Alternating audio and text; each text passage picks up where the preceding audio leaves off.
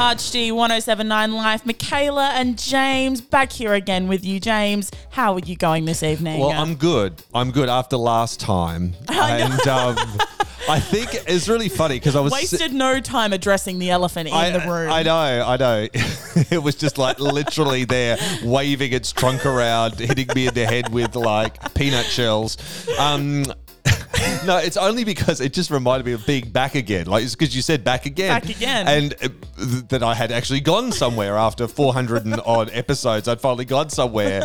And finally gone somewhere. Finally. And it was weird. It was like, no, I don't mean to cast aspersions on your amazing ability as a radio anchor, Michaela Howard, but it really was like leaving the kids alone in the house. Okay, so you know not to answer the door, and you know not to do this, and you know not to do that, and don't burn the house down, and yada yada yada. And then I was like, because I remember, where was I at the time? I was somewhere else. I was out at a school doing a workshop, and I started getting all of these text messages from you guys, you and Riley and Tom, basically saying, best you don't listen to this one, James, to give it a bit of a look. We might have got a little off the road. And it was everything that as a parent you're terrified about. Don't just come home and check where all the dishes are. Yeah, no. You know, I know Barney, our dog, usually runs to the front. If he doesn't come it's fine. For a little while, don't worry. I'm sure he's okay. He'll limp. I'm limping there occasionally. He's always done that. I don't know if it's you've ever fine. noticed. Don't stress it. It's okay. No worries at all. But no, we can actually confirm a conversation we had after that was last week's episode was actually the very first episode ever without you. Yes, it was. We posed that question while you were away going, is this the first ever ArchD show minus James? And I do have to say, no, in all seriousness, it was a great show, and my fears for broken dishes and all night parties at my house were completely subverted. It's okay, it's all good. The mics are still down on the table. The buttons are still working. Well, there are still balloons balloons with streamers still behind the table, so there is remnants from the party from the International Women's Day. There is. We're still cleaning up. It's really taken us that long. But it's amazing to have you back. And to commemorate your return, we have got so much amazing stuff to talk about. So much amazing music as well, of course. Today we're going to be having a chat about, I don't know if you know this, but, have you ever heard of the Oodie, James? I've been seeing ads for them all over my Facebook feed all of a sudden. I don't know. That's all I know is that it's... good, that's perfect. I'm going to educate you on the Oodie today. Oh, I can't wait. We're also going to be having a chat about phobias as well. Mm-hmm. Everyone's got them, Everyone's got some logistic fears, and you know what? That's okay. I have an absolutely full-on one. Oh, you actually do? Oh, yeah. Oh, perfect then. You were asking me about this before, by the way. You're sitting there getting the show ready, and you're like going, do you have any... Just random question. Do you have any phobias? And I'm like, I don't know. And then all of a sudden, it occurred to you. Oh yeah, and it's a shocker. Oh good. Oh, I can't wait to hear it. We've got that and so much more music from Harry Styles, Justin Bieber, Meredith Andrews, Ed Sheeran, Glass Animals, and Taylor Swift. But right now, this next one, I love this one from Pink and her daughter Willow Sage Hart. You're listening to ArchD 1079 Life. That one was Taylor Swift, and this is ArchD 1079 Life. Michaela and James here again. James, we're having a little bit of a chat just before that break about the Evanescent Oodie, right? The Evanescent. The Evanescent. Not sponsored, what's the word? The the Evanescent. What did I say? I don't know what you said. I'm just thinking Evanescent. Is that actually, that's a thing, isn't it? Is it? To be evanescent. Yeah. To be always, isn't that always glowing or something? Yeah, well, I didn't make up a word just, to really bring it home. I used one that already existed. Okay. I mean, all I know is that it's, and I think a lot of people would know that all of a sudden they've clearly spent a lot of money on social media advertising because I just can't get away from the Oodie. I know. The Oodie haunts my dreams. But obviously, I think it must be working. And it's perfectly, as you must say, I wonder why they must be putting so much money into it. I reckon it's because we are now in autumn, if you could not feel, which I'm sure you can because it is freezing. Well, I'm here with outside. the jacket on, which is kind of odd. I know. I've got a long sleeve shirt, although we did have the air conditioner on a little earlier in the day. When you live in a completely artificial environment, this whole notion of going, it's getting cold in here. It's getting chilly. I have set the air conditioner to autumn so that we become adapt when we step outside. We don't completely faint and fall over at the cold weather. I think that'd actually be a lovely way to set an air conditioner. Don't set it for a temperature. set it for a season. I know. But then would it sporadically give you a really random week in the middle where it's just 40 degrees in the middle of autumn and you're like, oh my, autumn, really? Maybe. Wow. I don't know. We'll look into it. Like gusts of dead leaves. Start swirling around you. Oh, dead leaves, darling. My goodness. In the lounge room, it must be autumn. I don't know. I haven't ventured outside in 6 months. Yeah, exactly. Don't need to anymore. I've got an autumn air conditioner. So back to the hoodie.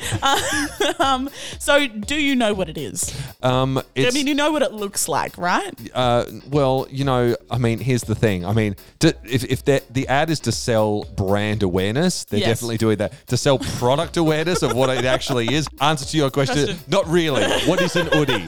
So for James and anyone else who doesn't know what an hoodie is, it's like a giant, well, I mean, they describe it as a blanket hoodie.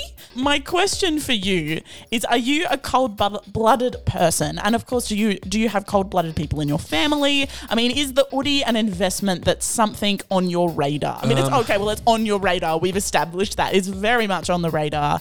Is it, what are you thinking? What are you feeling? Well, I think, I don't know if that necessarily speaks to me and speaks to my experience, because I mean, I am a big lover of the hoodie, as you'd well know. I wear them all the time, and if I happen to be a lover of the blanket, because I think there's this amazing company out there that have a product. There's the thing, there's people in my family, they are full on about getting on the couch and doing a big TV binge, and they'll sit on the couch and grab a blanket, and that's the thing they do. Yes. And people will say, "Do you want to share my blanket?" And I'm like, I don't know. That feels like going to bed to me. It feels like going to bed. Yes, it does. It feels like going to bed to me. However, the first thing I'll do as soon as I'll do the action, the first thing I'll do when I sit down is I'll put the hoodie up over my head. And if I happen to be wearing a jumper, I recently got this beautiful jumper that doesn't have a hood, and it's big and kind of warm and stuff. And then I'll sit down to do something, and I'll just do the thing where I put the hood, and I'll just it's not there. If anyone saw me do it, they think it was the most hilarious thing, because they literally look like I'm going to touch my shoulders. And then I look really irritated and go, oh, what? Because I want the hood. It's like the angry version of when someone waves at you and you begin to wave back, and then you sort of drop your hand because they weren't waving at you, but a far more aggressive, agitated version of that. Possibly. It could also be someone who's doing head, shoulders, knees and toes and keeps forgetting what they need to do next. Head, shoulders and who knows? Yeah. Get on top of that. All right, I'm on it. Okay, good. We've got so much more music coming up. Meredith Andrews, Ed Sheeran and Glass Animals. But right now, this is King and Country. You're listening to ArchD 107.9 Live. That was Glass Animals. We've got Ed Sheeran and Meredith Andrews, coming up in the next 10 minutes. But right now, James, we're going to be talking about phobias. I'm super excited about this one because you forward predicted that you had a really great phobia. Well, not a really, really great one. Like a really, terrifying one? I don't know. On the scale of phobias. I think it's terrifying. Okay. Well, I mean, for the most part, phobias are quite debilitating, and some of them unavoidable. Nowadays, you just can't run, you just can't hide. I mean, on the scale of unavoidable and debilitating, where does that's the scale I'm working on. It's definitely avoidable. I think that you can find yourself, I've found myself in situations where I've gone, this is going to take a little bit of fancy footwork and a bit of maneuvering to get out of that particular thing. I'm intrigued. But it's more about good manners and bad manners, really. Oh. So my phobia is eating shellfish at a buffet. That wasn't what you were expecting at all, was it? No, it wasn't at all. And now I'm completely lost in the dark as to how anything you've said applies to that phobia. But please do go on. Well, occasionally you do find yourself at an event, at a function, as you do.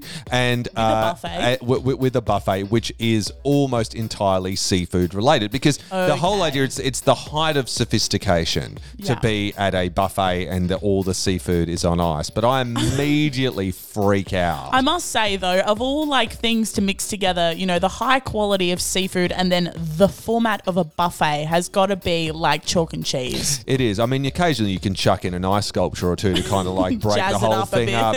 But that kind of then, finds that mixture between sort of posh and kitsch in a way. I don't know. But seafood, really great seafood is the best. I love, to me, flathead, the kind of fish that you can have, which is just I just think it's one of the greatest things ever. It's beautiful beautiful. It's so delicious. But I do freak out. I just freak out knowing that, shellfish when it's served fresh is beautiful. It's perfect. It's great. You leave it out in a slightly temperate, for a hot summer day, and you know this because your air conditioner is set to summer at a summer day. And if you haven't listened to the rest of this, check it out on the podcast. Just kind of just stewing in its own shellfishness. Yeah, right. And I just get just a little concerned and a little worried and a little paranoid. Yeah. Okay. Well, fair enough. I mean, so I can imagine. I think the best way to avoid or to be prepared for a phobia is to be prepared, right? So, I can imagine you're at an event, right? Yeah. You walk up to the buffet and you're going, okay, do I have anything important on tomorrow? Right? Am I going to have to clear my schedule? Right? Oh, man, this is getting graphic. Okay, no, but yes, no, I do have that internal dialogue. Yep. I do worry about, freshness of food versus importance of next day. Am I going to put my elbow in the prawns to see how quite cold it is? Check the temperature and the safety of this. Is this something you've done? Have you? No, I don't like seafood, but I imagine but just in general, going stick your elbow in and going, they're definitely, those. The hot soup. The hot soup feels good. Excuse me, after you finish ladling that, do you mind if I just quickly get in there? It's just my thing. It's just what I do. Don't mind me. COVID, everybody, has changed my ways, but I don't think that's a COVID thing. I don't think so either. I think that would be weird even pre-COVID. Can I just say though, there is just something I once saw that has stayed with me. That I once went to a buffet, right, and it was at like a hotel, like a pub that what do you call it? That has like a restaurant attached to it. Right? So I was in there. And I was queuing up to go around and do all the buffet stuff. And yes, they did have, seafood and shellfish there and all that kind of stuff, as they do. Your biggest nightmare. But this guy in front of me did something. And this, no kidding, this was like 15 years ago. And I have not forgotten it. Not forgotten it. And I've not forgotten it, especially as how totally run-of-the-mill it seemed to him. Okay. And in a way, I would actually think you sticking your elbow in the soup is less weird than what this dude did. Oh, right? I'm so excited. Because what he did was he went to the soups and there was like 3 soups there. Yeah. Okay, 3 soups. And he goes up to the soup, the first soup that was there, which is like pea and ham or something. Yeah. And goes and gets the ladle, puts it in the bowl, right? And then goes to the next soup. I know where you're going. Which was like pumpkin. No. And puts that, and then goes to the next soup, which is like chicken and corn or something, and puts that in, and then just walks off quite happily with his, bread basket and all that kind of stuff. And I was just stood there, like literally holding up the line, just like, it was almost like that push-pull thing in Jaws where the person freaks out and going, he thinks that's legitimately how you serve soup. So they serve 3 soups so that you can blend them together, not so that you can have a choice between soups. Yeah. It's a good thing. That's actually. Do you know what I was really glad about? That the dessert bar wasn't right next to it with like the soft serve and the donuts and stuff. Soft serve, chocolate mousse, strawberry syrup. Yeah. It would have been a very interesting, what do they call it? Like Frankenfood. But if that gentleman is out there listening to this right now, please contact us. James has questions. Oh, I have a lot of questions and a lot of life I've needed to reevaluate. Since that moment, you have changed me in ways that you've never known. You've gone on just living your life, and yet I've just literally been there awake at 3 o'clock in the morning going, why? Why? Well, James ponders life. We've got some more amazing music coming up. Harry Styles and Justin Bieber. But right now, this is Ed Sheeran. You're listening to ArchD 1079 Live. ArchD 1079 Live. James and Michaela, back here again. James has settled down after telling quite a disturbing story. I'm sorry you had to trench that out of your mind, that soup man. We were talking about phobias, and if anyone has a soup phobia, I'm sure such a thing does exist. If you do, I'm deeply, deeply sorry. But maybe you will never sleep again. Maybe you now also have a soup phobia after that. Exactly. Maybe it's a bit like type 2 diabetes. You can actually get it after the fact. You can develop it. Yeah. So right now, though, moving on, although still staying in the food dinner topic. Okay. It's a weird link. It's got nothing to do with it. But anyway, we're going to be talking about first date etiquette specifically, right? Mm-hmm. I mean, when it comes to dating, there are so many unwritten unwritten rules, right? Yeah, true. Very, very true. And for the most part, it's fine. We're working through them as we go, fumbling along. No one really knows what they're doing. That's just life. Yep. But here lies the problem when unwritten rules cause a contradiction of opinion, right?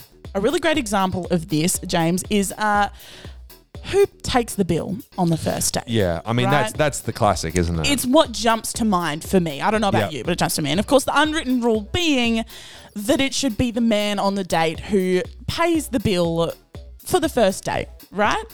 Generally, that's the consensus. We just on last week's show, we separated International Women's Day, but okay. I'm not saying I agree with it. In fact, I completely disagree with it. I'm just pointing out that last week was International Women's Day. Did you notice I said nothing more than that? No, I did completely notice. And but you're right. There is that traditional notion. Yes. Whether that's a good notion to still have or not. That's questionable.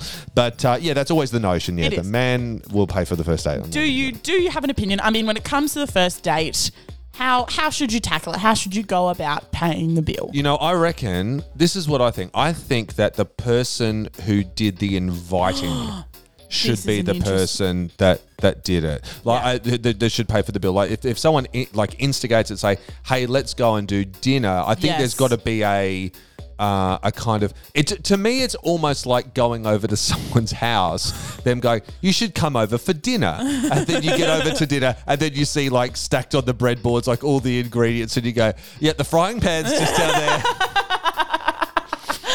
There's an assumption there that you go, I just call me crazy and a bit old fashioned, but I kind of imagine you'd cook for us.